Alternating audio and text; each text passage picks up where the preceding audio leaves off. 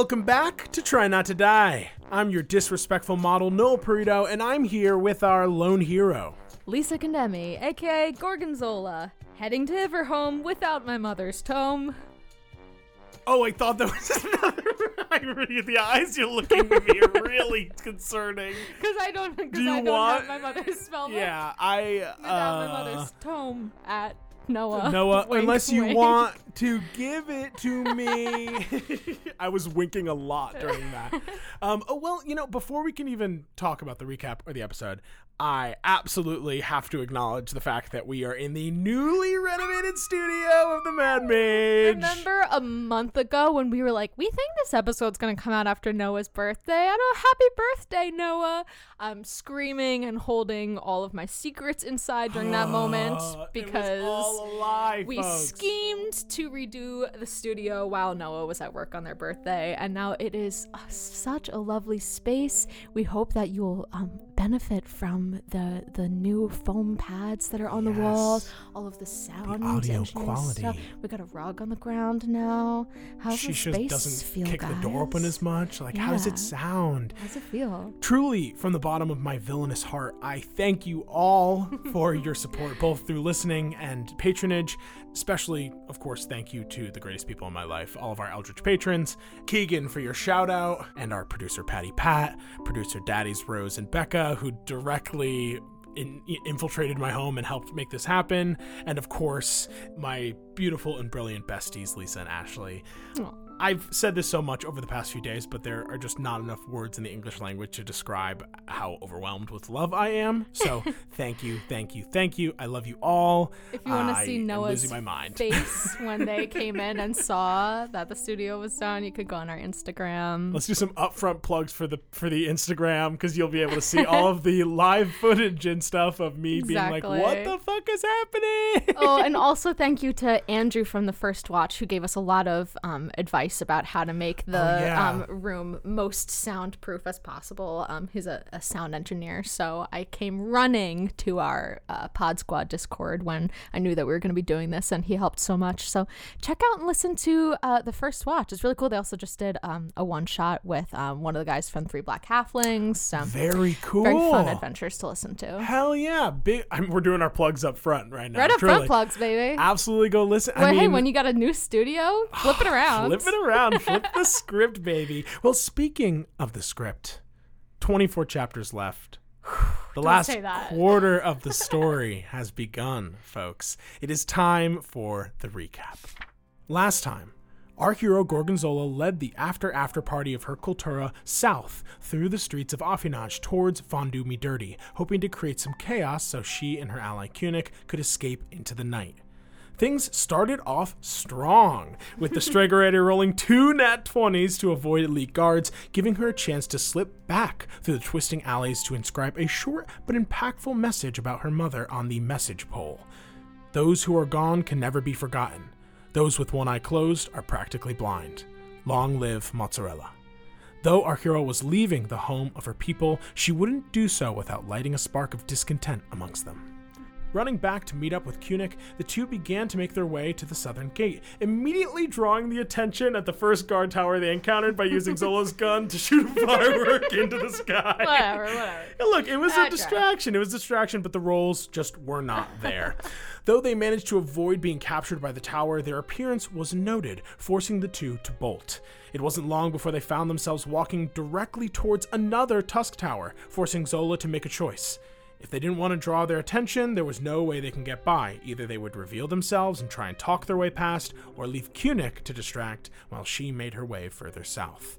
Taking Kunik's word that they would meet up later, Zola left her behind, letting the orc attempt to deceive while they slipped down a nearby alley, keeping Stilton overhead to keep tabs on the situation. Thanks to Kunik, Zola made it to the southern gate she had entered through to arrive at Affinage without any other issues. After making a quick assessment of the problem she faced, Zola spoke with a nearby guard, getting them to let her in and up one of the towers to do some stargazing, aka take a second to look for Kunik from a high vantage point. While there, she noticed Stilton approaching fast, the familiar revealing that Kunik had run into some trouble, leading our hero to double back with this guard so she could, quote, meet up with her friend so they could keep stargazing together. These, only in D&D where the roles really determine how much people buy things are you like, yeah, I heard that. And I buy it, and it's fine by me. Sure. You want to go back up now? And then you want me to take you down, and okay, yeah, sure, whatever. Yeah. Okay. I mean, you're the boss. Gosh, never in real life would I be self-confident enough to be like, can you take me up? And then be like, can you take me back down?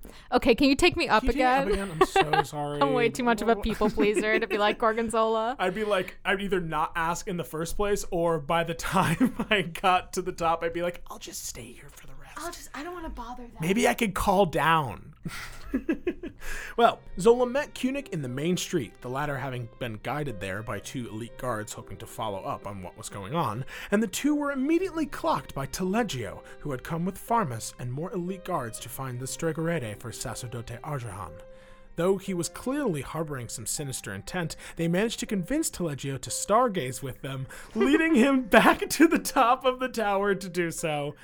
While there, Kunuk and Zola pretended to accidentally fall off the tower, pulling Taleggio with them, but casting Featherfall exclusively on themselves to avoid taking damage.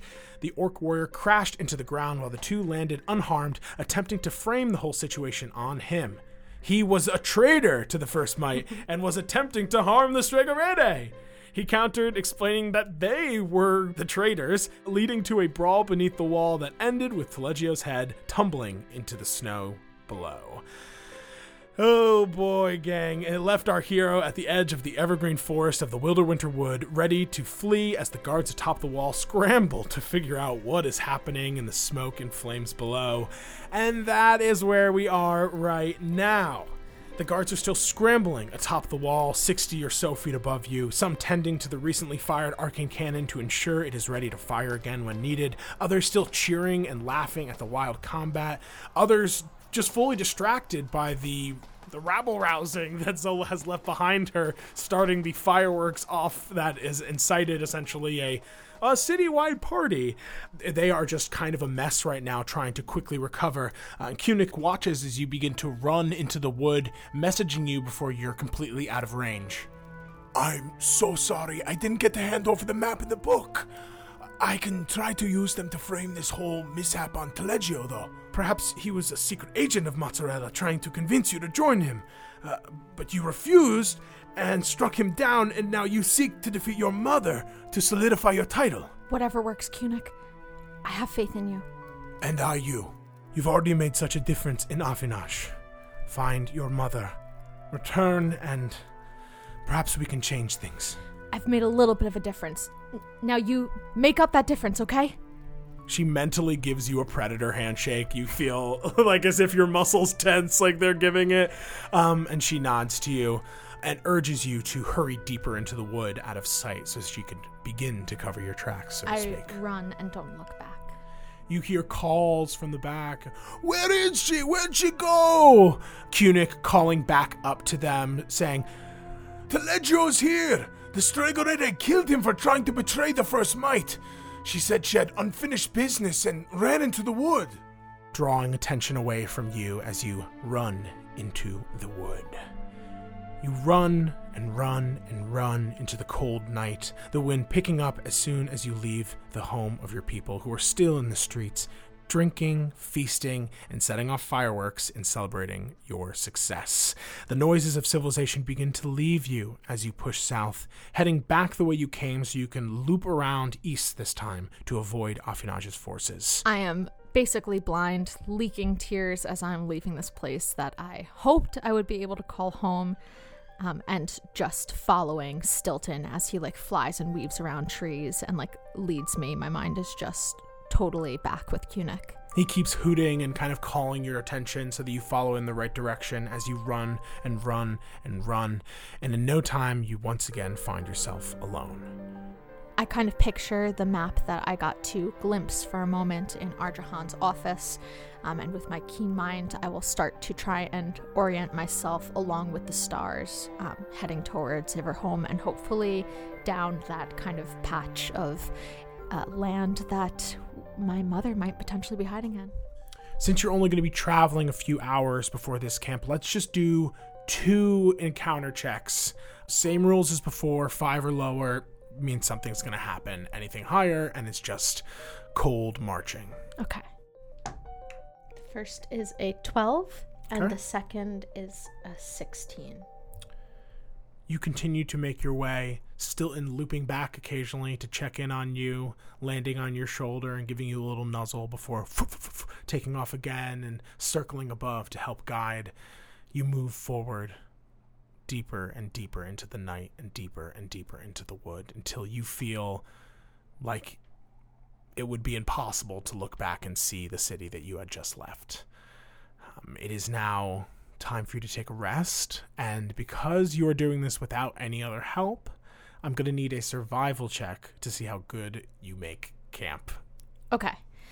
I think I would like to kind of model my camp after the elven camp that I saw the elves build. So I kind of take some of my ropes and like Stilton helping me with his like nest building instincts. Yes, it really comes so quickly to him. He's like, gesturing and like He's shaking his head like when you put something somewhere. And stuff, so that I can kind of sleep above the ground, camouflaged amongst the branches. Okay. I'll say, because Stilton is helping you, this is the first time in a while he's giving you the help action, but yeah, you can go ahead and roll with advantage. Thank you. Unfortunately, gang, it is bad. I rolled a 3 and a 6, and I have a +0. You do your best as you settle into the higher branches of this thick evergreen. You're able to find some more supportive branches you are over 6 feet tall and built like a fucking brick shit house. So your linebacker ass is trying to find a comfortable position up there. It is a little difficult, but you do find a place to kind of set up camp. That being said, as you begin to settle down for sleep and the night grows colder and colder, you're kind of feeling the wind get through the very few blankets that you've packed. You're feeling the chill begin to settle in. Stilton cuddles closer as you attempt to settle down. Just with his wings. His face is sitting on my face. Just fully resting around. His wings are covering my ears like earmuffs. Oh. You begin to finally settle down. And before you go to bed, I'm going to need a Constitution saving throw. Okay. The DC is 15. Okay, I rolled a 15, so 24. Wow. You hold strong, perhaps it's the liquor kind of keeping you warm a little bit. Perhaps it's, the insane adrenaline that you have probably just fading off now, but you do kind of resist the cold as it tries to almost burrow deep into your bones. I feel cold, but Zola is very out of her body, just replaying the events that happened to me tonight. I keep seeing the vision of Taleggio's head lopping off and turning the snow red, to the point where I don't really know if I'm shivering from the cold or if I'm just shivering from like the sheer rush of a night that I had. You continue to hold tight to Stilton and your bedroll. Climbed high in this tree, you begin to fall to sleep. Stilton, you know what to do if anyone, tries to kill us. And he conveys desperately about how he feels like he failed you last time when you got put in the dimensional shackles, and he's like, I was scouting and I messed up. No, you're such a good little bird. You know exactly what you're doing. As you begin to drift off to sleep, your dreams begin filled with flashes of visions from the past. The Astral Sea, Grumsh's Keep, the burning battlefield, the shadow of your mother in the distance charging Aurelius, Limburger corrupting the Shard, your mother leaving Affinage, the Elvish Gate, Edgefall, the Shard. So much has happened, and yet there is still so much left. At least you think you're heading in the right direction. The night takes you, and like so many nights before, you find yourself falling down, down, down, until you land on your feet in the void once more. Not crashing this time, as you've begun to get more comfortable in this space. The darkness feels less terrifying now, less empty and more open. And as you stand there, a familiar voice breaks through. They grow up so fast. First you are given Gruumsh's gift, then you go through your Kol Torah? You truly are a mighty orc. I'm glad you finally see it. You turn and see the tall but slightly hunched frame of Limburger, his decaying skin flaking off into the darkness, his sunken eyes, one lower than the other, glowing a dull, sickly green. You look awful. Wow, really? We're judging appearances now? That's a little lowbrow for you. Your skin is coming off, man. There's not a lot of moisturizer in it. You know what? I don't have to explain this to you. My skin is none of your concern. You know what? I'm above this.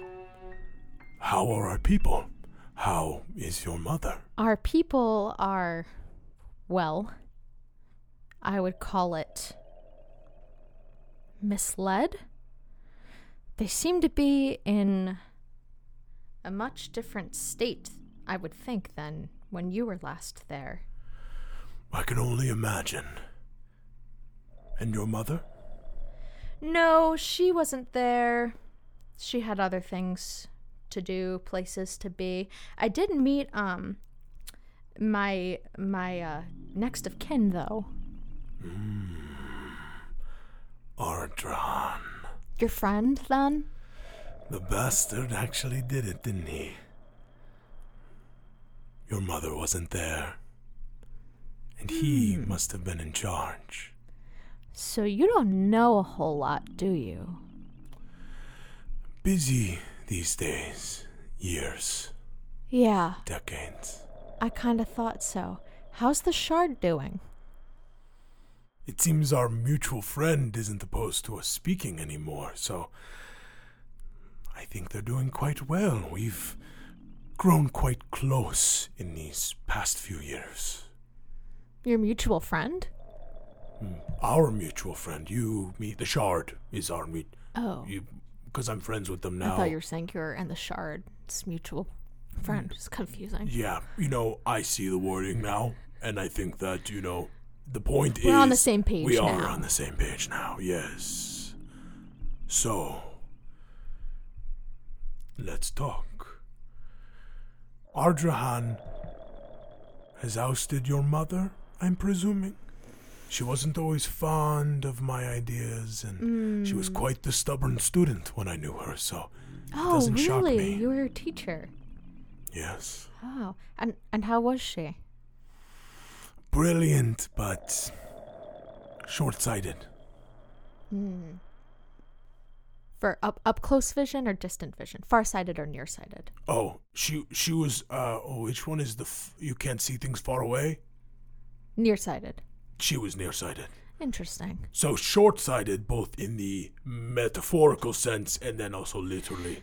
Yes. So, I can admit some things, especially at night when no one's around to hear it. I might have gotten off to hasty assumptions about you. What exactly is it that my mother didn't see? Help me to see. Because right now I don't see. Your mother failed to understand the truth that was given to us when we were brought to this plane. That our true nature is to control and rule by strength and strength alone. And I think that your mother would have preferred to follow the path of her father, your grandfather. But Ardrahan and the others, they understood. They understood that in order for us to survive, we could not have enemies. And in order for us to prosper, those enemies would have to fall in line. Rule by strength alone. So how do we factor into that you being a mage, right? I mean, look at you. You can barely stand up. Your skin is falling off. Clearly, your talents here are not physical strength. So, are you a failure? My arcane strength more than makes up for any sort of physical weakness that you may describe. I also am not so weak. And you see he flexes, and though he is definitely decomposing, I mean he's built like an orc, so he's a big guy. But as he flexes, you see the skin tears on the muscle he flexes, and goes, I am not a weakness or a failure. Rumored arcane strength, because again, you are flying in space in a gem. I'm sorry, I'm just trying to make sure that we're on the same page here. By the way, you mind if I get my portents real quick? You can use this space how you like when we are done. Raising your hand trying to grab at psychic visions. Hold on, I'm paying attention to you. I really am. Focus up. Mm-hmm. The path has been laid before you. You have followed it, and that is what is important. Soon enough, you will see my power. Soon enough, you will see his power. And when that time comes, well, and he looks at your red eye, I know that you'll fall in line. All right, I can't wait to see it. I've got both eyes open. The two of you stare at each other for a moment, and as you do, you can almost hear the echoes of screams and violence familiar to the fortress of Grumsh. He smiles. The Shard was right to put their faith in you. I'm eager to see what we can do together. Can I ask what happened to you? Give me a persuasion check with advantage. Nat 20. Limburger begins to walk, almost circling you. When I left Formaggio, I understood that there was no point in delaying or trying to work with those who would work against us, who would deliberately undermine us. I saw the truth, that we had turned from the ways of the mighty, and that we would lose if we did not act. So I acted. I went south. I took my ship and my men, and we sailed. Oh, that was your ship. It was. Those were my men as well. Rough shape. Sorry about those guys. Yes, me as well. It is unfortunate that our return journey did not go as planned, but... So you made it south to, what was it, Nula Voidmaker? Yes, we traveled through Felicity Bay and crossed over to navigate far, far south until we arrived at the Pale Wastes. From there, I continued the journey myself while they waited. I traveled far south, further and further through the wastes, until I saw it. Deathbright Spire, the home of Nula, the Voidmaker, the first Lich. I traveled there to seek power. She herself had strived to cure death, eliminate it entirely. Through her folly, she unfortunately failed, leading to, well, the creation of the Pale Wastes. But I had heard that she had made a gem as a result of those experiments and those failures. The gem Undying. So I journeyed there, and I found her. And I learned from her. I told her that I wanted to help my people, to make them strong and protect them from death. The death I knew would be coming. And she fell for it hook, line, and sinker. I managed to defeat her, reclaim the gem Undying, and rejoin my men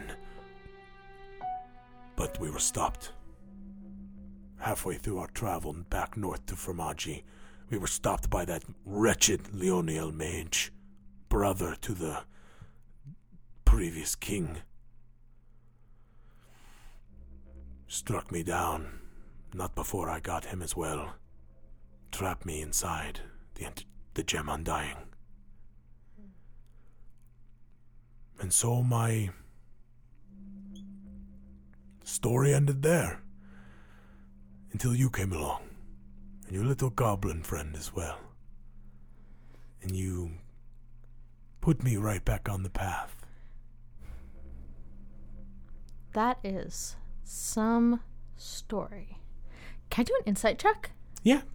A good one, right? Well paced. Very, very interesting.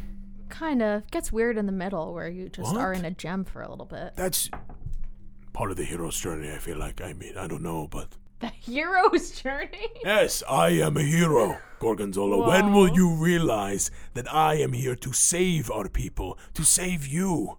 I'm glad that you followed the path so far. You must remain. You're not anywhere.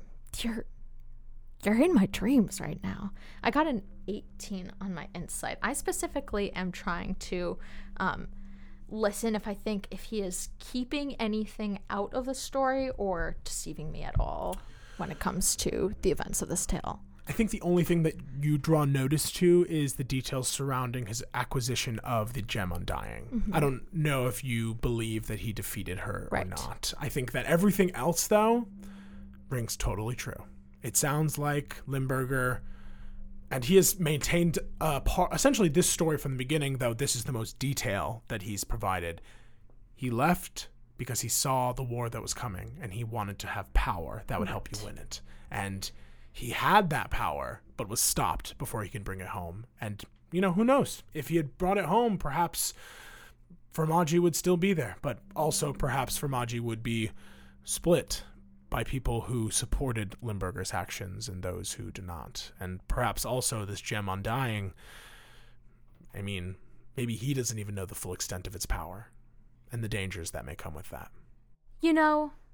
We differ on a lot, but it's good to have your perspective on things.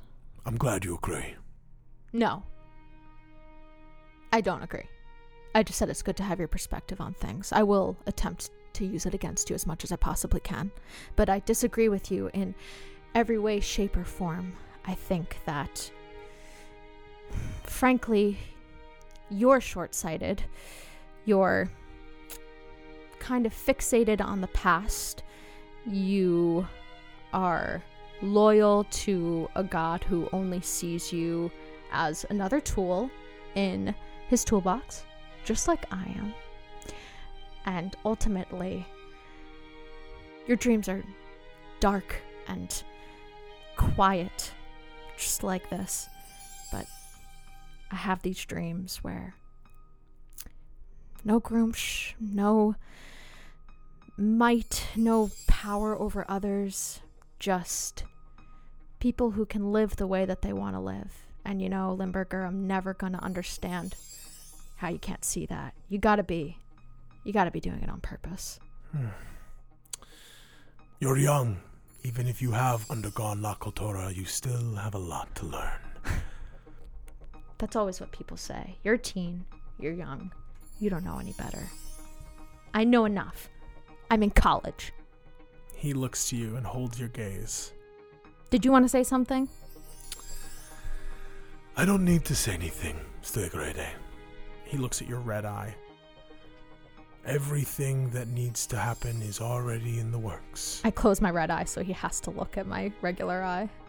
Fine. Looking at something? Yeah, your red eye. Fine, you want to close it? I'll look at the other one. You would follow the path. Listen to the shard. They know what's best for you. I lay my own path. See you in the astral sea. And you wake up. The sound of birds tweeting. I open my eyes, look up to see Stilton sitting on the branch before me and see that his white feathers have all molted off and become black, and he is a raven now. which is very, very good because he has been struggling with the night-day schedule as an owl. He's kind of like, I desperately want to be awake at night for some reason, and we keep going to bed. You see Stilton hops down, nuzzles you a little bit. And before we do anything else, do you mind giving me a wisdom saving throw? Sure. It's that time of the day. Plebo spying on our gay. Come on, Keegan, die. 15. We now get to roll for Plebo.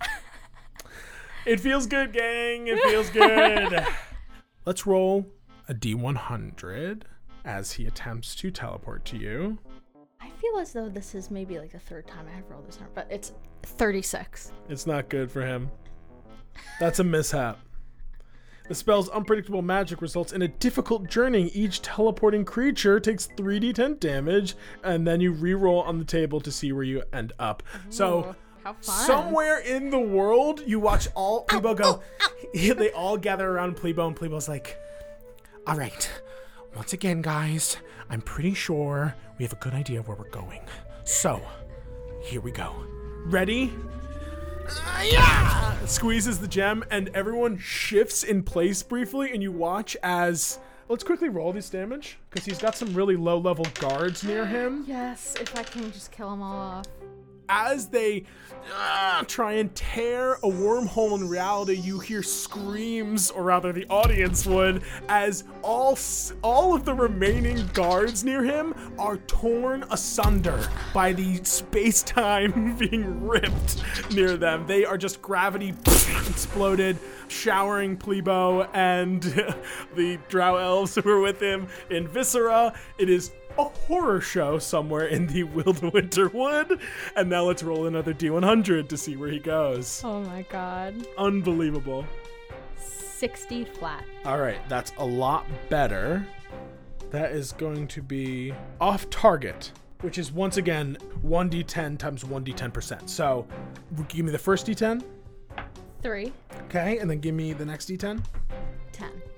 So he's off by 30%. He's 30% off target. He's attempting to travel like 50 or so miles. So he is, again, appearing easily 15, 20 miles off course from you, nowhere near you.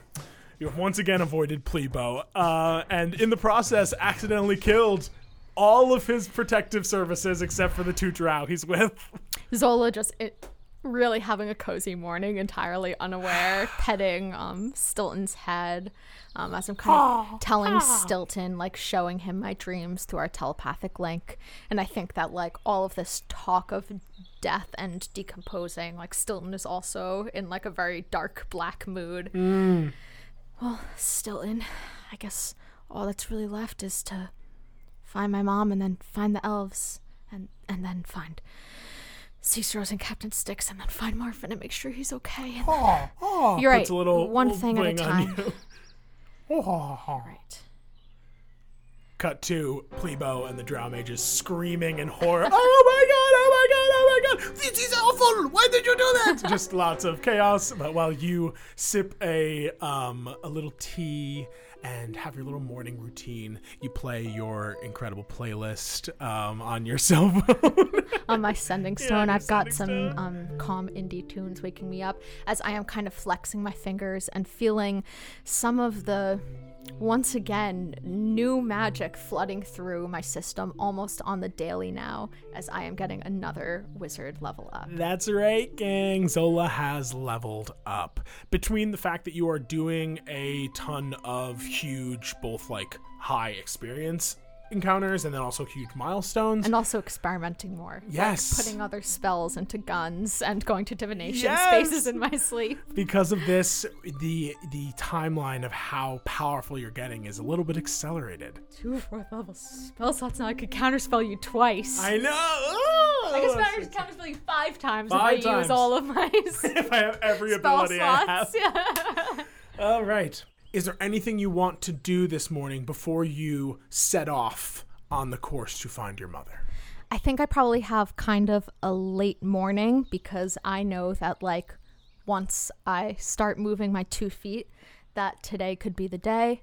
And so I kind of sit with Stilton for a little bit in the branches, watching like the morning wake up and like the very few couple of birds or little dormice who are running around. And I pull out some of my divination homework and I like turn it over to the back sheet where there isn't like, you know, there's like a prompt or something about my dreams. I turn it over to the back sheet and I just kind of use it as like a journal for myself. Just going through everything that's happened to me in the last few days, writing about how I'm scared to meet my mom, but also ready. It feels like all signs are pointing me towards being ready for this, even if I don't feel ready inside of myself, and just kind of assure myself that if it doesn't go well, I still know what I'm looking for, and I'm going to get it either way. Ha! Stilton caws next to you. What am I going to say when I meet her? Like, there's so much. What if she doesn't believe me or doesn't want to listen to me all the way? Ha!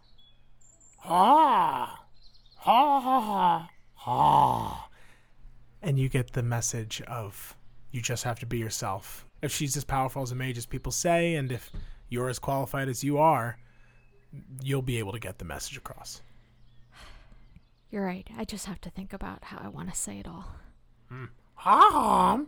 Do you want to do the thing where you scout ahead and let me know if there's anything that's going to kill me in my path? Salutes you with a midnight black wing with a few spot, like raising the wings. Yeah, that's where you see the cow pattern. Oh, there it is. That's where Limburger had gotten you. Floats off into the sky, going to look ahead for you. And indeed, today could be the day. The path ahead of you is unclear. There was a lot of kind of shaded off territory to the west and a little too far east, but this center sort of path is open. She could be a day away. She could be as far as Everholm away, so that could be 7 days. So every day could be the day you meet your mother. So that's about how long I think the trek is going to take based on the scale of the map. If you were to go, if you're like, for example, and this is not necessarily the case, but if you were like, I believe my mom is fucking tenting outside of Everholm, as the Stilton flies, that'll be a full 7 days journey essentially from Affinage. But you may find her well before that. You may find her with it. You know, I mean, she could be staying pretty close to Affinage, or but that's she how could long be far. I think Everholm is. Yes, exactly. Based on your knowledge of the map and your knowledge generally of how long it takes you, Zola, to travel. Okay. And while we do this, since it's going to be a number of days and we don't necessarily know, we are going to just take it day by day, and we are going to be rolling a number of different sort of checks. So every day you're going to roll, let's say, 8 encounter checks. That's like 1 every 2 hours.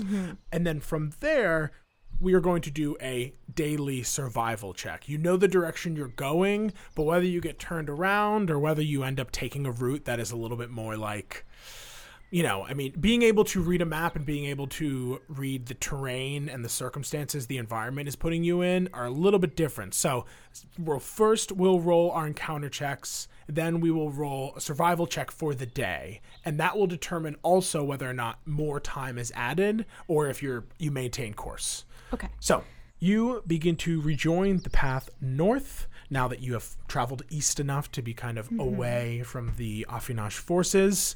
Let's actually just roll all 8. Let's just do it. Sounds good. I'll give you some D20s. Hopefully Stilton is letting me know if there's anything in my path directly in front of me that's like, oh, there's a sleeping Yeti in the middle of the woods that you're going to run into. That's a brilliant point. I'll give you advantage on your survival checks if you keep using Stilton in this way. Okay. Wow, how fun. You never get to roll 8 D20s. Yeah, I know, right? Well, this is what it's like to be a DM when you're like, all right, 8 attacks. Oh, true. I never get to roll 8 D20s. A 20 and a 1. Wow. A 10 and a 10. A 20 and a 14. And 11 and a 9. Okay, so only 1 out of 8 of those was on the 10. Encounter. So wow. Honestly, it's for the best, especially based on what you just got. Emboldened and also bitter from my conversation with Limburger. I am just like head down, trucking on through the snow, stamping. Yes, you continue to trudge through the snow, which there's been kind of a little warmer swing as fall kind of moves into the colder half. It has that second wind of summer. But as you begin to walk, you realize that second wind has faded and faded fast. A shiver ripples through your body as a gust sweeps through you. A snowflake falls upon your nose. Then another and another. Big, puffy, white clumps of snow begin to fall from the sky. Many blocked by the tall evergreen canopy, but as you continue to walk for hours upon hours, it begins to build up and slip by and fall more quickly until suddenly, as if out of nowhere, you find yourself walking through a blizzard. You are racked by terrible chills and painful winds, the Frost Maiden's wrath once again sweeping through the frigid northern wood as autumn marches on and winter threatens to prematurely arrive.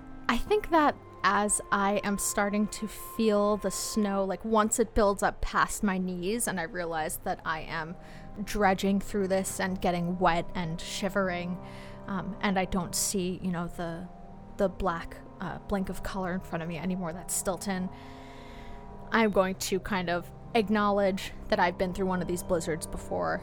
I know it doesn't go very well, and I'm going to just cast Erza's excellent enclave and bunker down and enjoy the blizzard from inside of my tiny hut. I cannot say how important that was to do that. I just rolled an 11 on the D12. This storm will last 16 hours. Oh, shit. So if you had kept traveling, that would have been... My mechanic for this is that it's a DC 10 con save plus 2 for every hour you travel. So by the time, if you traveled 16 hours, you would have been it would have been like a DC 25 and up con save to avoid exhaustion. But you completely negate that by realizing early on that it's not worth it. If you're going to find your mom, maybe it'll be today, maybe it'll be tomorrow. Going to be able to see her. Yeah. I send out like a mental ping to Stilton to turn back if he can and say, it's too cold and snowy for birds to be flying out there.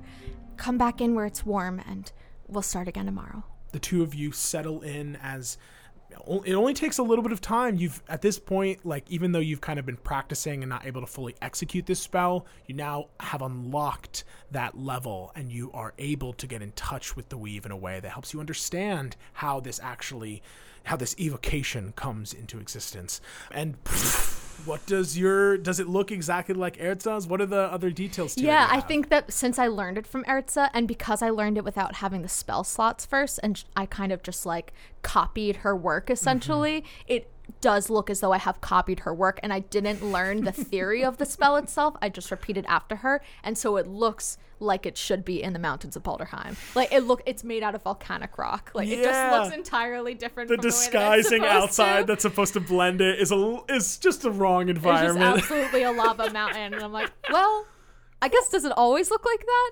Stilton lands upon it and is like pecking it a little bit until you make it passable for him, and he slips right in, shaking off the snow and coming over close to you. Seems like the snow is going to cover it, so I guess it'll be okay.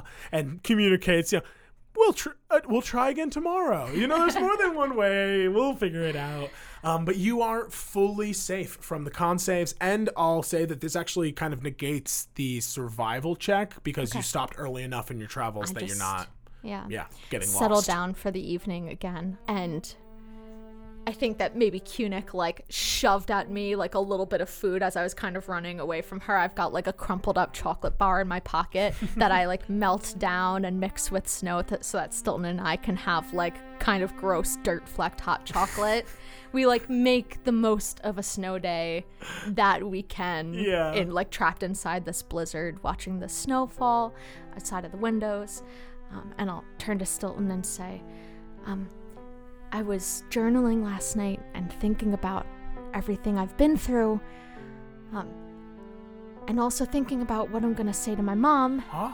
And I was thinking, what if I don't have to say it at all? Like, you know how you just know me, and how when I've been through a lot, it's like I don't even have to say anything. Like, you just look into my eyes and know what I need and know what I've been through and can relate? What if I could give that feeling to someone else, like look into their eyes and hold their hands and just convey everything I've been through? Kind of like a recap. Hops up onto your shoulder and bonks your head in a similar way as other times where you've been able to have this kind of mental connection. Flaps his wings and kind of hovers a little bit in the enclave, looking for your book and your notes, trying to help you start working this out already. I'm already like on the ground and I'm kind of looking through my components, like parsing through. You think ash or maybe diamonds or no, I'm starting backwards. The components don't, it's got to be about the theory first. Okay. I kind of just start like scribbling frantically on my sheets, kind of stealing bits of like things that I saw in my dream when I was in Marfin's study, like just looking at kind of like his magical equations, and then also pulling things that I saw in like the orc spell book, and then also just the magic between Stilton and I and my connection to this divination plane to try and create the spell that I've been thinking of making. You take some time. Give me an Arcana check. We will be doing several of these to essentially solidify the creation of the spell that you are looking to create. Okay. My proficiency has gone up since my wizard level went up, so this is a +5 now to my Arcana. Wow. Growth, people. Nat 1, though. The first day is honestly a fact-finding mission. It's like, by the end of it, I'll say with a nat 1, even though it doesn't set you back, you do leave. It's kind of like when you have a great idea, but the moment you lay it out, you start getting really frustrated. You're like, this is too similar to other things, or no, that's not going to work. And you end the night with the idea in your head, but with the work actually done, kind of not necessarily furthering the process. I think I'm like trying to kind of like skip over the last bit of work. I don't really know what the component is going to be yet, and so I'm like trying to cast it on Stilton, being like, don't tap into when we speak to each other, just let me try and do it by myself. But I keep on casting different things, like casting like suggestion or friends or charm person and stuff like that. Like I just kind of keep floating around the idea of what I'm trying to do and exploring those other spells, but don't get any closer to actually creating a spell of my own. How are you supposed to? It's like creating math. How do you create math when math is already there?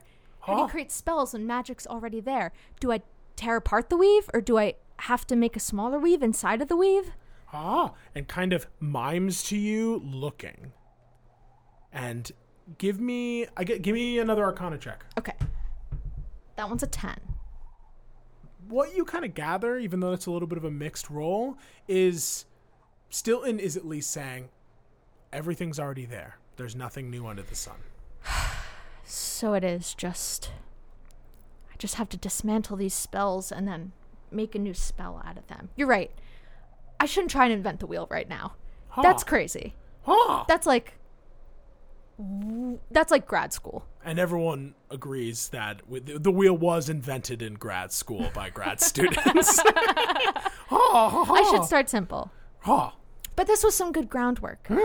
I glance outside to see if any of the snow is clearing up, as we've been kind of like up all night studying together. As you look out, the entire dome is completely covered in snow. Oh. You look, it's honestly just a wall of white. Stilton, go out and wind wipe. Go out and window wipe with your wings. Stilton wing wipe. Pauses for a very long time before begrudgingly headbutting through the snow. I'll give you whatever shiny thing I have. And immediately goes into overdrive, cleaning off the snow. I give him a spell component, a tiny diamond. Don't lose it, because I might need it for the spell. Just holds it around in his mouth, looking for a place to nest.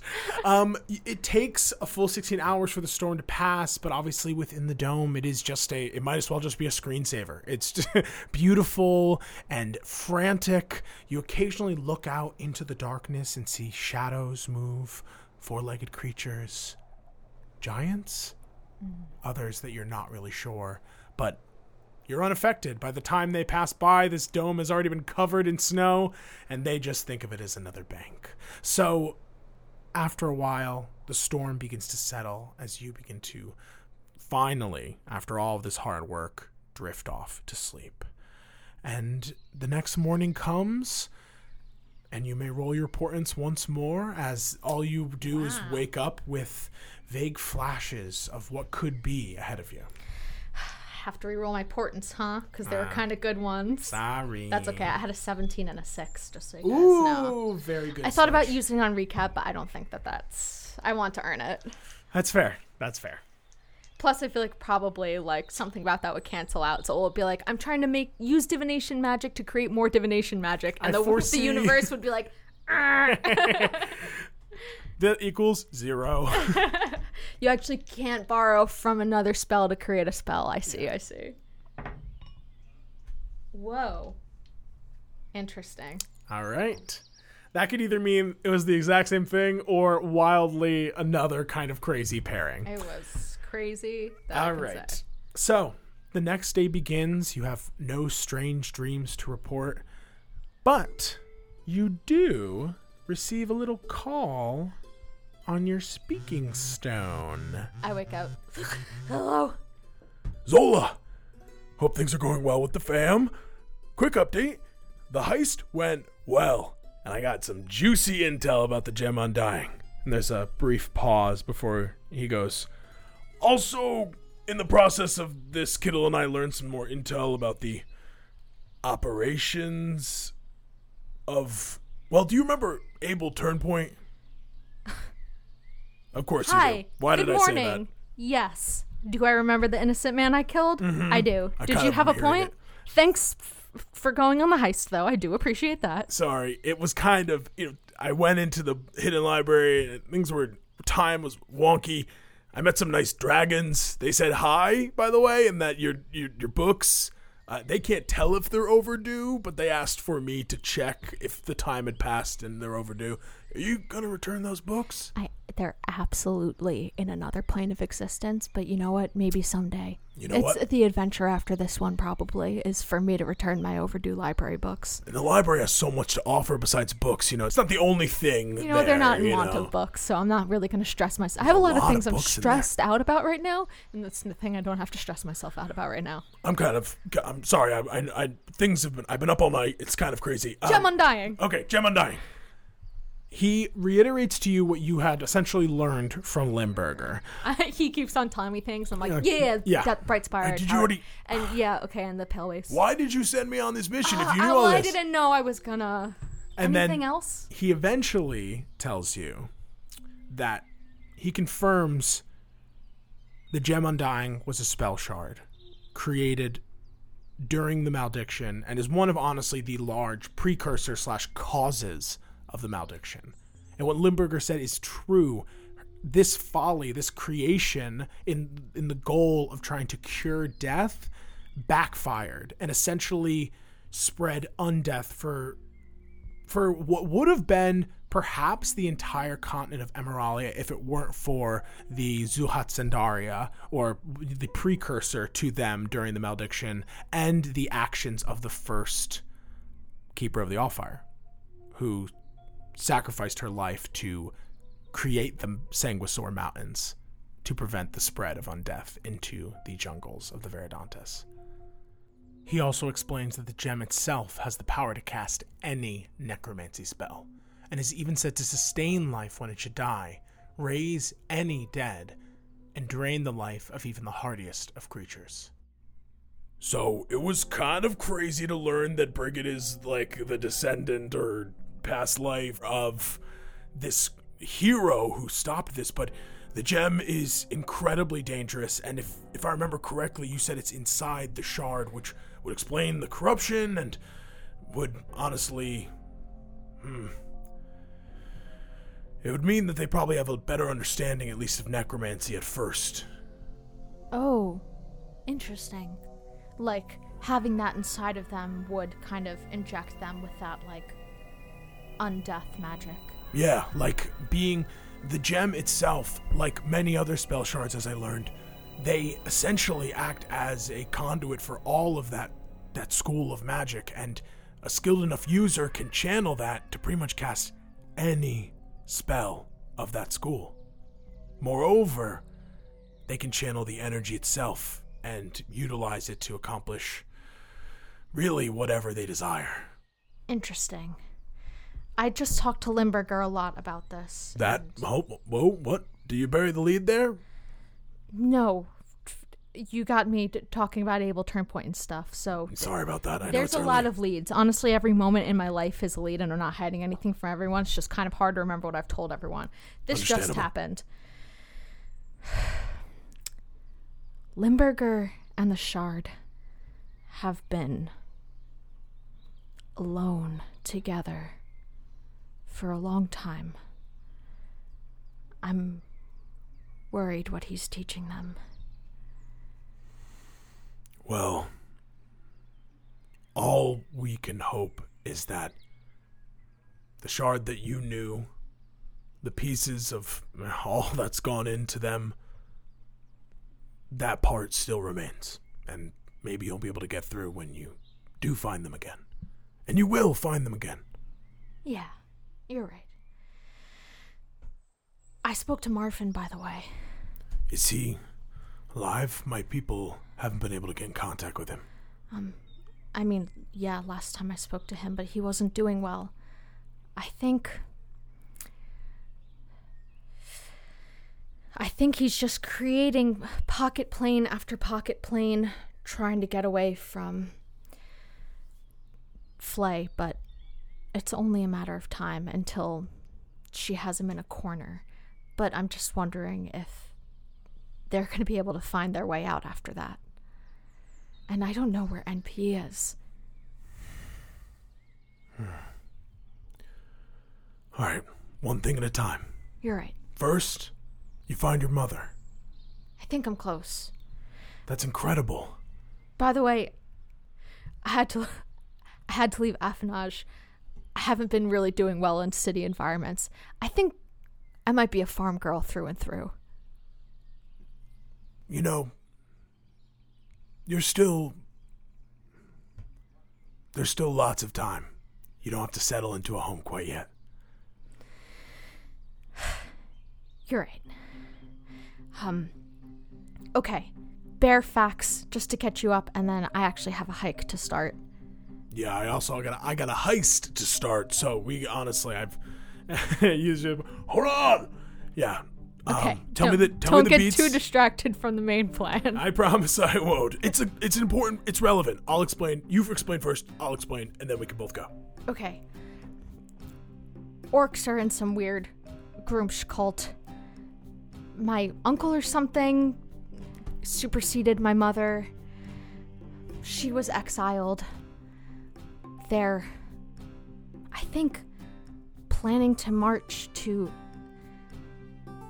Everhome first, crack their arcane bubble, and then take Chilvin and use some massive gate to summon Gruumsh back to the mortal plane in like 11 days-ish. There's an incredibly long beat of silence, so much so that you do end up checking in again. He goes, oh, no, I heard. So it is kind of relieving just to have a timeline, right? Yes. Okay. So you don't have to worry about that right now. Just letting you know that I am walking to Everhome now. Okay. I'm going to try and real quick swing by, find out where my mom is. Okay. Let them know so that they can prepare themselves. Go to Chilvin, let them know so they can prepare themselves. At that point, it's a toss-up whether I help these people, not bring this god back to the mortal plane or go and find my girlfriend, because I'm really concerned about her, by the way. Did I tell you that she's missing? Oh my god, that's terrible. Yeah. Listen, okay, let's focusing up. You'll find your mother. You will. After you find her, well, maybe give me a call. Give me a little update. Definitely. That'll be really amazing if you find her. Maybe need someone to talk to about that. Yeah, you have my number. Unlike Marfin, who is kind of, off the fucking grid right now, and he's busy. He's away from his phone. Yeah, it's going straight to voicemail. Ooh, that's kind of unnerving for a mage. Once you settle that, if you get in contact with the elves, perhaps they can provide you with, the means to get places faster. Yeah. And then we'll work from there. Hoping. I'll give you an update, and I'm sure your girlfriend's fine.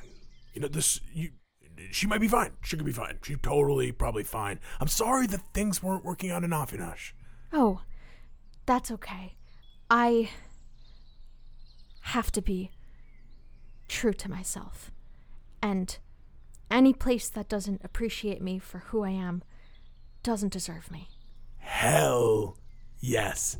Hell yes. Hell yes. All right, still Mistro pecking be so my ear right proud. Now. Yes. All right, hold on. Okay, you're embarrassing me. Before I let you go, let me just tell you. Okay. So, Abel Turnboy, Okay, boss. you can say his name. We should say his name. We should all be saying his name. Abel Turnboy. By the way, the fund is doing quite well. It's been very helpful in helping the evacuation. I'm glad. That's what it's meant for. Basically, his boss apparently is a Glockheed, one of the biggest producers of armor and weaponry in Emeraulia. Their factory is located in the Sprawl. They're kind of taking over automaton production for the Orc army. And, well, I'm going to pull one last job again. You always say that. On Glockheed Tower in the Carrot District. Oh. We've got a few goals, but it's mainly sabotage to kind of hold the army. They've already sent so many forces south and north. We're just trying to delay it at this point, so... And do you have an elite team assembled? Oh, yeah. I have got the best people, the most trustworthy people I know. And give me an insight check. Not 20. Smite has the short list. You think it might just be him and Kittle. He might be kind of looking into more people to add, but he certainly does not have a crack team on this case. Okay, well, tell Crystalix and, Kittle I say hi. Oh, I will. They're the generals of this elite team. All right. How's Kittle's new position going, by the way? It's a lot of work. She's trying to lay under the, just keep under the radar. But in general, she's really had to kind of take up a larger role in organizing students and kind of getting them working in these classes. She's not she's like a TA, so it's not like she's doing her position is complex, but in general, she's been able to kind of loop me in on, again, this is how one of the aspects of how we learned about the production and Glockheed, these little sort of tidbits of the kind of tech that's being used. It's advantageous, but dangerous. I know Kittle knows what she's doing, but maybe there's something to, programming in a back door for ourselves. I know a lot of these automatons have already gone out, but maybe the ones they're producing now, maybe there's some kind of, secret power down button that only Kittle knows where it is in the code. I don't know how the internet works. I gotta go, man. This is a really, really good idea. It brings me back to the malfunctioning one that we spoke with / fought. Right. That maybe there's a way to kind of shut it down or short circuit the mind or something. Trigger something. Or even, I don't know, take some component of the soul and I don't know, heighten that somehow or bring that into, it's autonomy, not to be cheesy. The autonomous automatons. I'm going to tell Kittle all of this, and if we survive this last job, it's going to be top priority for my elite team. I cannot wait to see you again. I can't wait to see you as well. Good luck, and be careful. Brigid sends her love, hoping to visit her after this job and get her a speaking stone so we can all talk. Oh, that would be great. Yeah. All right, well, talk soon. Okay, bye, Smite. Over now. Over and out. The day begins. Once again, you return to the road. Let's do, let's actually start with our survival check today. Let's do a survival check with advantage. Okay. Still, and again, flying ahead. Ha! Calling out. That is a 17. Great survival check. You do not add any more time to your journey. Now let's do our 8 encounter rolls. Okay. Once again, get that big old hand of D20s shaking. In descending order. 20, 19, 14, 20 again. We rolled a 20 on the same die. I've rolled 4 nat 20s. Yeah, 20, 20, 19, 14, 9, 6, 3, 2. Okay. So 3 and 2. Those are encounters. Here we go, gang. We're back on the table, baby. And it's another morning, so Ooh. I need you to give me another wisdom saving throw. Okay. Completely forgot. You studied all through the night. We get another wisdom save. That's a 10. All right, give me a D100 roll. You got it. Wow. Love that we're doing this twice in an epi. Oh, man. Let's go, Plebo. Let's see what you got. 33. Fuck me, that's definitely another mishap. This poor fucking deep Oh my gnome. god. Oh my Christ. Yeah. Plebo just dies in an explosion. Yeah, another mishap somewhere in the world. I mean, here's the thing. They all have enough hit points to not be killed by this. But somewhere in the world, these 3 poor travelers are shunted through reality and then ripped back through it, crashing into the ground, taking 3d10 damage. To think that at this point they are starting to consider mutinying Plebo. If he's just failing over and over again and also hurting them now at this point. They're like, maybe the shard's breaking. And can you imagine how hard it is to track someone when you're just leaping hundreds of miles in different directions? It's like, how do you expect us to find her now? All right, but okay, so then we roll again. Roll another D100. 93. So, your day begins. It's a cooler day. The snow from the night before is heavily packed. It's honestly, it looks like a winter wonderland at this point. Fall is but a distant memory as you begin to trudge, your feet crunching as they press through the thick layer of snow and ice that has formed. I'm kind of walking. Stilton is doing the same thing that he was doing the other night, where he's leading me on my path, but it's not because I'm crying. It's because my head is down and I'm just always jotting in the back of my spell book. I've kind of turned it around upside down, and now I'm working on my own spell in the back of the book where there aren't any spells written already. You continue to walk, kind of working as you walk, standing desk style. And while you walk, give me a perception check. Okay. Based on sight? This is actually based on hearing. You got it. Guys, I have +5 to my perception checks now. Who even needs advantage? Who needs it? 30-20. You hear, it is so peaceful out here in this post-blizzard day that any sort of change is immediately noticeable. A howl, long and eerie, echoes through the frozen trunks around you. What do you do? Stilton returns to you. I'll say that with that perception check, Stilton, after a moment of you kind of waiting around, I'll give you an option. You can either wait for Stilton to come and help identify what has just happened, or you have this moment and you can act. I will do what I have been doing best in the woods, which is just grab onto a branch and try and swing my body up into a tree and just get off the ground briefly. Okay. You quickly pull yourself into the trees and take position as he lands on, and he communicates wolf. And as he says that, you see, limping from the woods, this massive white-furred winter wolf. 8 feet, maybe 9 feet long from snout to tail, 4 feet wide at its strongest point.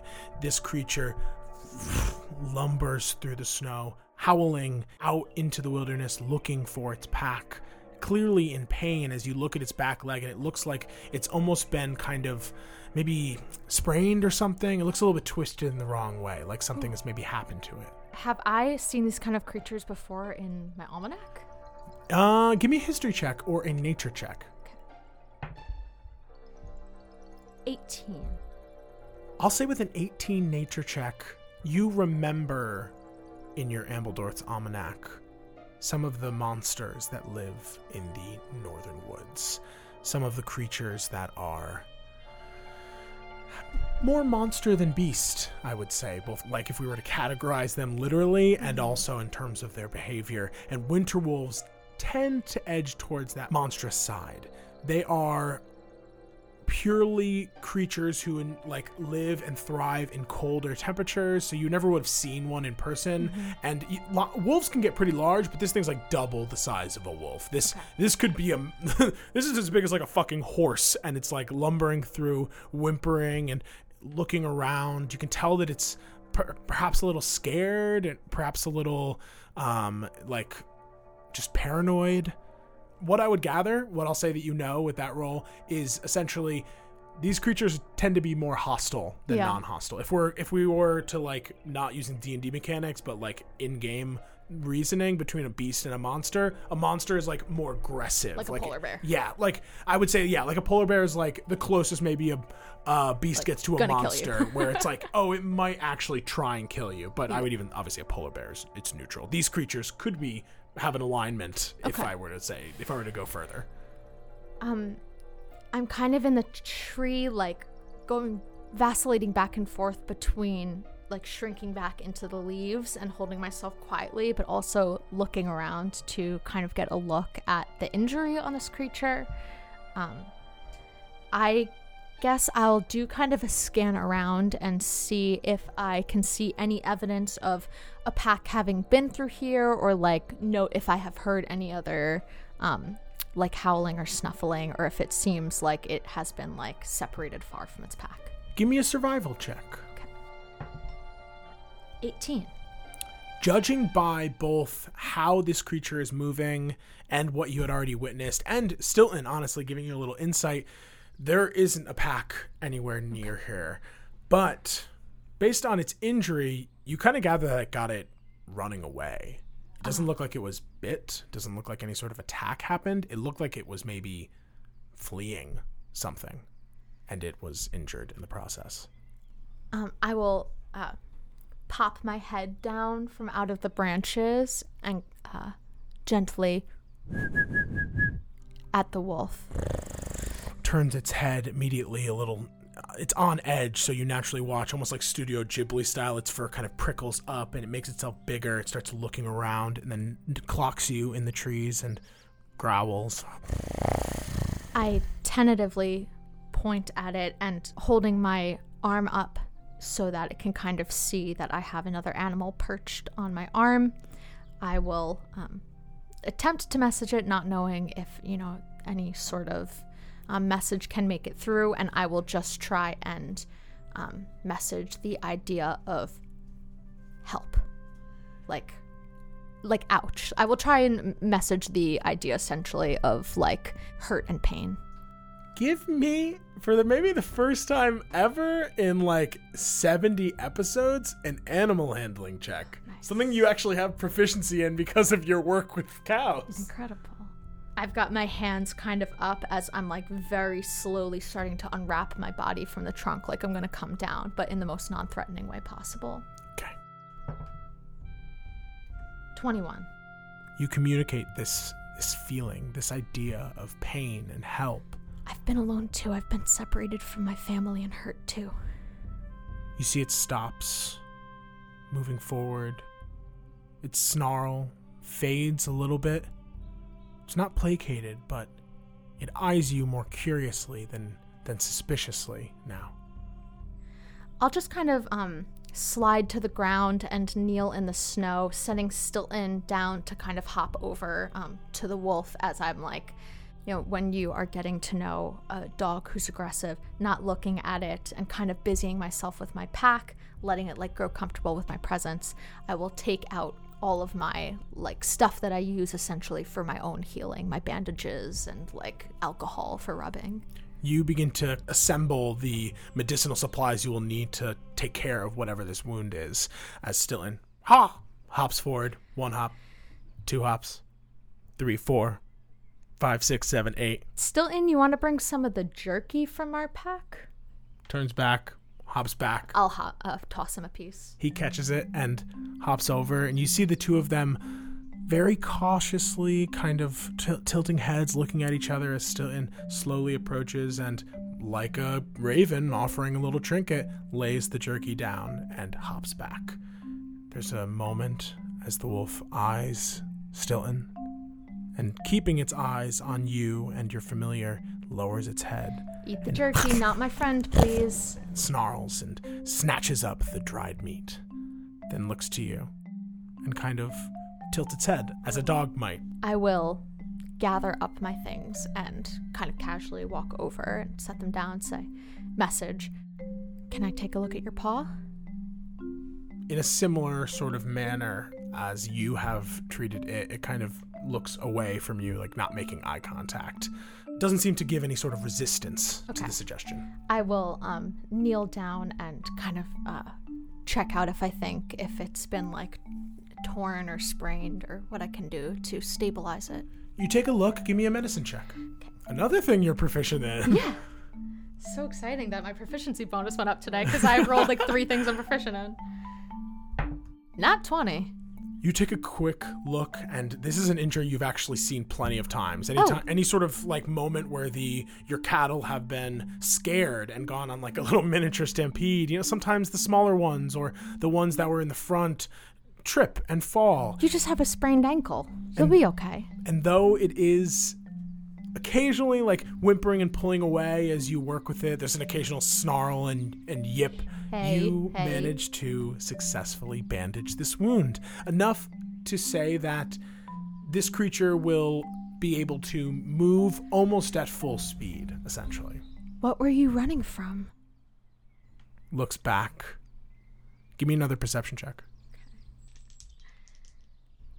22 on my higher roll. Looking out in the same direction. You don't see anything at first.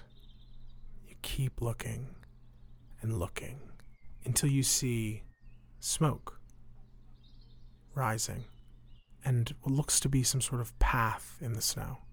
Irregular, but it's like something is coming up and down. And you remember the Remoras. How fast do you think you can run?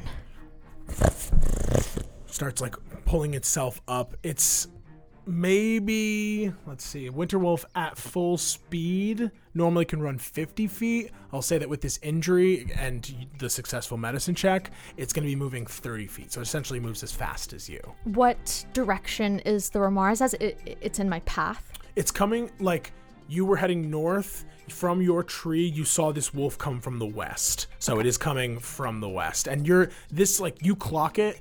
You maybe have 30 seconds now before it arrives. The time it took for you to heal and kind of help this creature, the Remoras seems to have been able to close the distance that this wolf had created in the first place.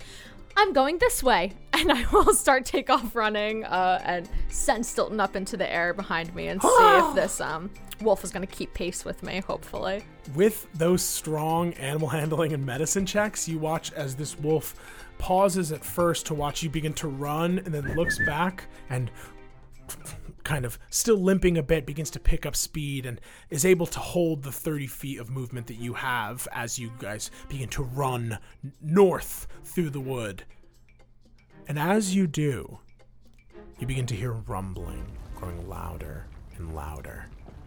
You turn around over your shoulder and see suddenly the snow from the blizzard about 100 feet or so back begins to sink in like a very consistent straight path coming very fast your way.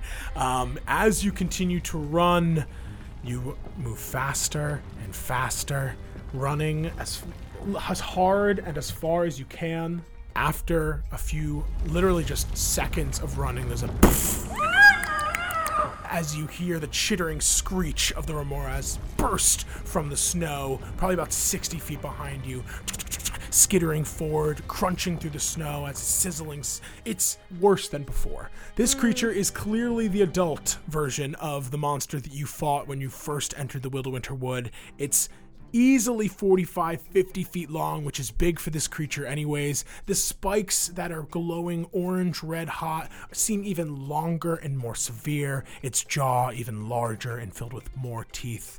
All that remains the same are those beady blue bug eyes that lidlessly glare forward, angrily chasing you. You somehow get the vibe that this thing was the mom of the one that you killed. That's only a mother could have that much hate in her eyes. I definitely disemboweled this creature's child. You continue to bolt forward, and this creature is keeping pace with you. Okay. I do think about casting Expeditious Retreat, but then look at this wolf that's keeping pace beside me and realize that I wouldn't be able to live with myself if I sacrificed one for my gain. Okay. Another lesson that Kunuk taught me. Here's what we're going to do. Because you guys are both essentially holding speed, everyone in this whole encounter is moving 60 feet per round. So what we're going to do is actually roll con saves to see how long you can keep running. So you do 2 d20s. One of them will be the wolf, and one of them will be you. I'll let you decide, and then I will roll for the Remoras. I'll roll for the wolf first. 18. Okay. Know what it adds to con. I cannot believe this. I rolled a nat 20. Whoa. This is literally the 6th nat 20 you've rolled. I know the others were encounter checks, but seriously, what the fuck? It's insane. You keep going. You and this wolf are holding strong for a full 5 minutes of straight fucking sprinting through the fucking woods. There's a moment where the wolf for a second starts to lag behind a little bit, and I literally reach up and grab its fur and start dragging it along with me, like how a mother wolf does, hold a baby. The scrape of the neck, yeah. You keep on rushing forward. This creature is also still holding pace. It rolled a 9 plus its 5 to con, so that's a 14. The DC was 10 for this first round. It is now going to go up to 12. So next round, another con save. I have a question. Sure. We're running as fast as we can. We're all using our dash actions. Can I use my action surge to try and do something that would throw something in the Remoras' path? Absolutely. Okay. As I'm running alongside this wolf, I turn my head over my neck and hold a hand out and say, "Sorry, ancestors," and shoot a long, scorching Agonizer's Scorcher through the path of the wood straight towards the Remoras. Okay. You conjure these flames and hurtle them back over your shoulder, spiraling through the wood as this centipede-like creature chitters and leaps forward. As the spells scorch and blaze off, it has no effect to this creature that is immune to fire. And Fuck it me. Continues to charge forward, invigorated by the heat. That is essentially this round. Give me another Constitution saving throw. DC is 12 this round. I use my action surge for that fucking idiot, Lisa. I mix it up with the Yetis. I thought that I had learned that it was vulnerable to fire damage. Immune to cold and fire. So rude, Noah. Very rude. Okay, what am I doing? You've infuriated me. Con save. What did you? You stole my fucking spell. I stole my fucking action surge. At least I didn't say out loud what level it was gonna be. Yeah. I'm certainly not gonna make you burn anything higher than whatever regular level. Yeah. All right. No fucking way. What die are you? Oh my god, it's the gummy die? It's been the gummy die every time. It's a nat 20. Plus with my con, it's a 29. I absolutely roll for the wolf. Okay. Let's see what the wolf gets.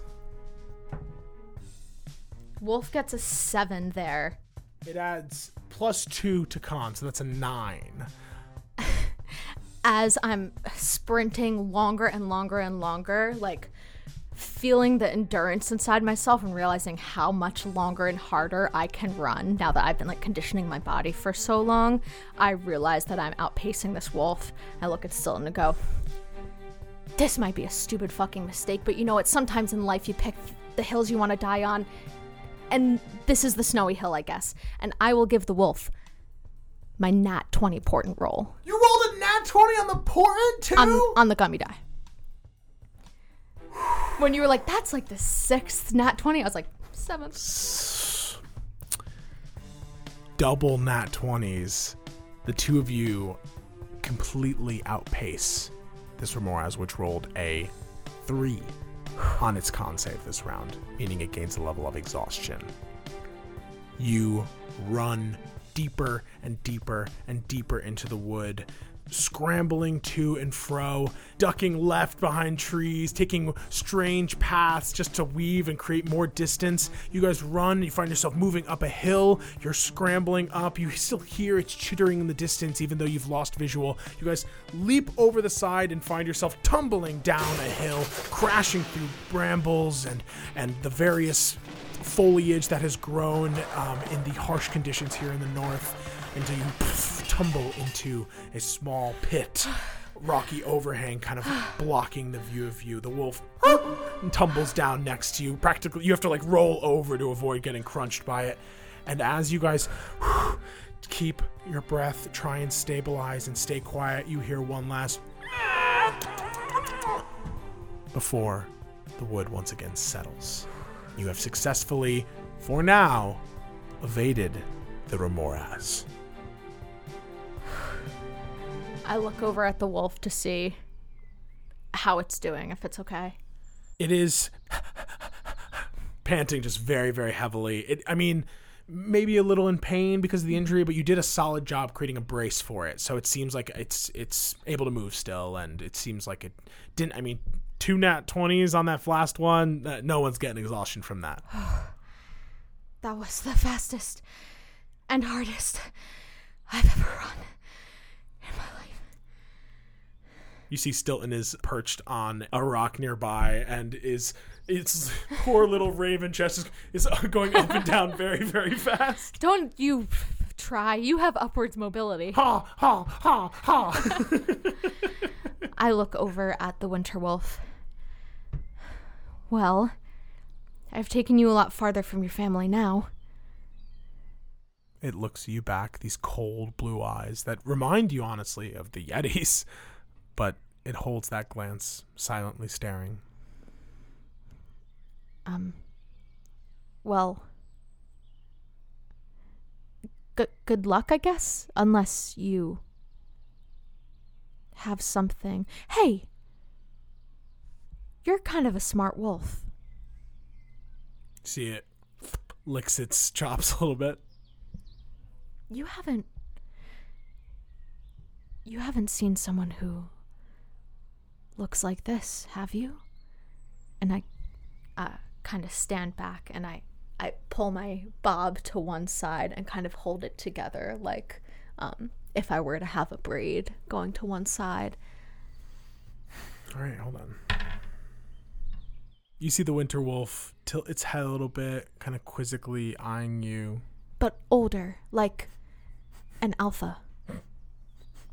Someone who's lost their pack. Kind of sniffing the air, begins to look north.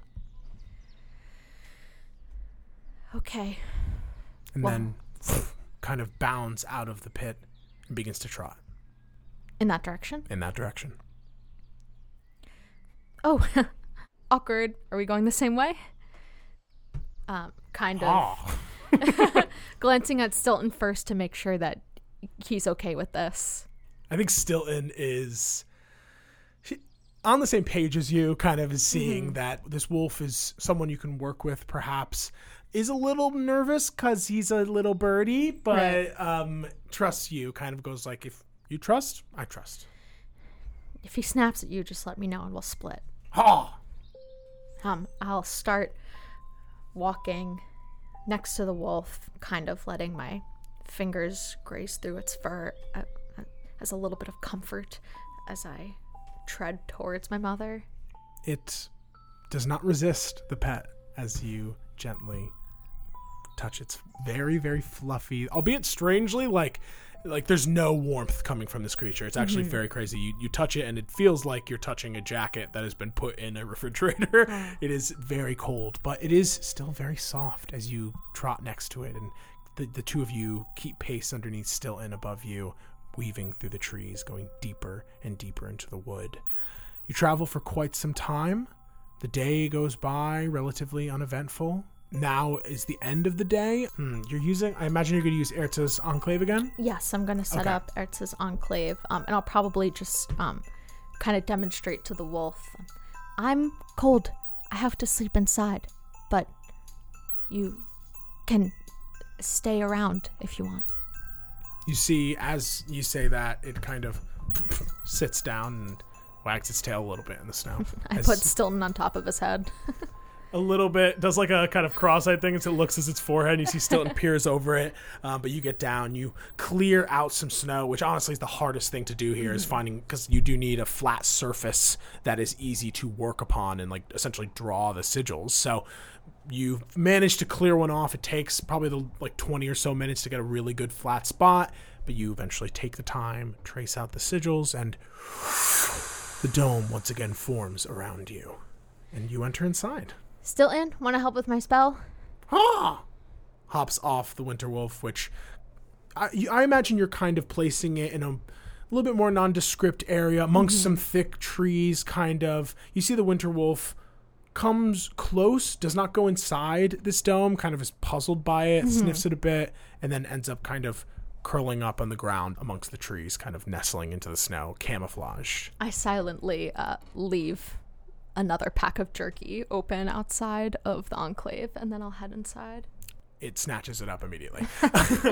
You head inside. Just howl if you need us. You watch as it does that dog chomp of where they're very just that big mouth chomping. This creature, if you had fought it, is very threatening. It's a lot of teeth, looks terrifying. You watch as the meat kind of freezes in its jaw and crunches into dust, reminiscent of Frigiditch, honestly, and how she ate things. But you sit down, take out your materials, give me another Arcana check. This is what Zola in the morning had this feeling like she was going to do something really successfully and was hoping that was going to be the spell, and now she understands now that it was to help a creature in pain. She goes, come on, fate, just have a little more juice left for this one. 22 on Arcana. These hours of studying and working through the materials, you've sifted out the vast majority of things that you're kind of like, this may be helpful in the brainstorming phase, but when it comes to actually crafting, the mechanics of charm person make a little bit more sense than suggestion. You're trying to convey and explain your experience. There's an aspect of it that's detect thoughts, but there's an aspect that's if possible, being able to convey the emotion and connect with people through this spell. And that starts to take shape with this, and you have 1 out of 3 successes to create this spell. As you kind of finish up and night has officially taken the forest, its strange calls shift from tweeting birds and the occasional whistle of wind to strange grunts and monstrous noises that echo throughout the dark wood. Give me a stealth check. With advantage, because I do keep my shoes on when I sleep. This is actually for the dome. Oh, it's for the dome? I see. Yeah.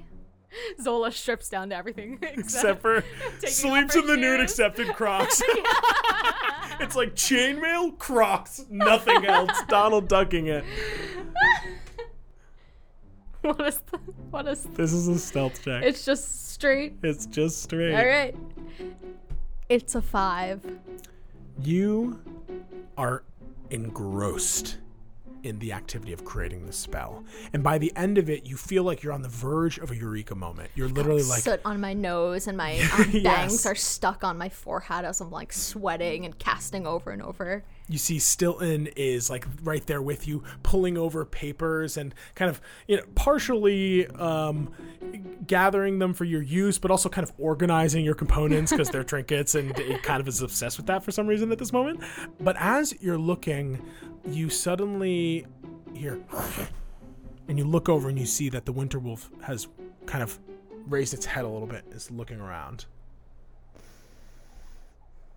Stilton and I turn and look in the direction that it's looking in. Do I see anything through the trees? Give me a perception check. Okay. Realizing probably that this wolf has better smell, vision, and hearing than I do. 15. What you actually see is pitch black. And you look closer and you're like, it's too dark. It shouldn't be that dark. And then you kind of look left and you see that it's not that dark. You can see a little bit further past that, but there is a globe of darkness taking up a portion of the higher trees. And it is at that moment, ground all around you, familiar black tentacles begin to latch on to the tiny hut, scraping against it. Several of them burst from the ground around the winter wolf, which growls and attempts to break free. Has to roll a strength save. Can I dispel magic? Not without leaving the dome. I'm going to quickly roll a strength save for this winter wolf. Okay. That is a 3. The tentacles grip around it and pull it to the ground, its weaker leg buckling as it slams. And you hear a call. Finally found you, Zola. Nowhere to run. And that's where we'll end our episode today. Oh my god! Guys, it finally happened. It finally happened. Yay! That noise you hear is me clapping my DM screen like it's my ass cheeks. Thank you so much for listening to this episode. You're making a big mistake letting me plan for this. I absolutely am, and I cannot wait to get it thrown in my face. The Plevo thing is it's always like he has the advantage and somehow it gets blown. It does not, yeah. So thank you once again for listening. Thank you especially to our Eldritch patrons. If you would like to become an Eldritch patron, go to patreon.com/trynottoDiePod. The Eldritch patrons are my favorite people on this planet. It is because of so many of them that I am in this beautiful, glorious studio with my best friend, creating one of the greatest stories of all time. Who's even heard of Gilgamesh? Thank you for supporting us. We hope that you check that out. Any plugs, Lise? Anything else you want to throw out? We did some at the beginning of the episode, but I'm sure we got plenty to throw at the end. I got my PPs, my personal plugs out there. But I'm going to say, if you are thinking, you're toying with the idea of joining the Patreon, you're not sure yet, we're going to give a little sneak peek. Oh, wait, is that in the last episode? It'll be in the last episode. But there was a sneak peek. There was a sneak peek. Sometimes you get confused about the calendar, guys. You heard a little sneak peek of the afterlife in last week's episode. Clearly, in this week's episode of the afterlife, I am going to do a little dishing on, what I think that Plebo and I are going to get up to. And also talk a little bit about the spell that I am creating and reveal more information about that. The afterlife is where we are doing so much theorizing. We are learning so much about the plot and the world. I am @ing Noah on all of my theories and conspiracies. Yeah. Please join us. Join in the us. $5 tier. And if enough of you join, I think if 10 people join, we have to make a musical episode for you, which will be like big boom. I mean, we're talking again a 1-act musical that's an hour and 15 minutes. Like I'm sorry, and we're gonna have a little intermission in there somewhere. There's definitely gonna be a brief Sound intermission. of Music style. So yes, go check all of that out. Go and of course check out. I'm gonna plug the incredible playlist that you made for Zola. Thank you. Yes, A Cry from the Deep Wood. If you're out of summer bops, you're looking to, as we transition from summer to fall, you need your sad girl bops. Check out the Gorgonzola playlist. And also, there potentially will be a live stream this month between Lisa and Ashley doing some sort of birthday conspiracy thing. Yes, I may or may not be there. I don't know if I will be because of the nature of it. Speaking of conspiracies, I mean, I'm going to say I have 3 main theories about Try Not to Die, gang. I got a theory about Mystra. I got a theory about Marfin. And I have a theory about Limburger. And boy, did this episode complicate and also illuminate some things about my theory with Limburger. I think that Ashley and I, who share this theory, are likely going to talk a little bit about that on the live stream. So that's very cool. I'm glad that it influenced. Yeah, we're coming out and saying it here. I won't be there. I'll help set it up and I'll be in the other room. I hope you're not expecting to see Noah. I'll print out a face that they can draw on and make fun of, maybe. Exactly. We'll do a pin the tail on the Noah. So pin the beard on the Noah. If you keep track of our Twitter and our Instagram, you'll see us eventually, leak that date. But if you want to definitely for sure know far in advance when it's going to happen. If you join our $1 tier on Patreon, you get our news posts every month where we kind of go into detail of what our plan is for the month, what we're releasing, when the live streams are. So if you're looking to plan out your month, make sure you don't, go see Nope or whatever when we're doing that or whatever's in the theaters right now. We don't remember. Time is weird for us right now. Then join that tier and then you can see what we're up to every month. Yeah. So check that out. Check out our socials, of course. You know them by now at Try Not to Die Pod. Tell a friend about us. Leave a review. Please leave a review. There's like 70 of you listening every release day. So I would love if you are the person who tunes in every Tuesday to listen to Try Not to Die. Let us know. We love to read those reviews. They just warm our heart. Really do. I mean, if this studio gave me a taste of love, I cannot wait to see what else is out there. So once again, thank you for listening.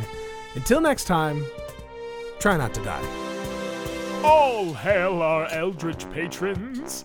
Especially Anita, Ashley, Becca B, Colleen, Eclair, Ilana, Emily, Jacob, James, Joey, Kate, Leo, May, Morgan, Nat, Nicola, Paige, Roni, Sahara, and of course, our producer Patty, Patrick Brandstetter, and producer Daddies, Becca Mount and Rose Evelyn Campbell. We thank you for these podcasting powers and promise to raise hell in your names. Till next time, try not to die.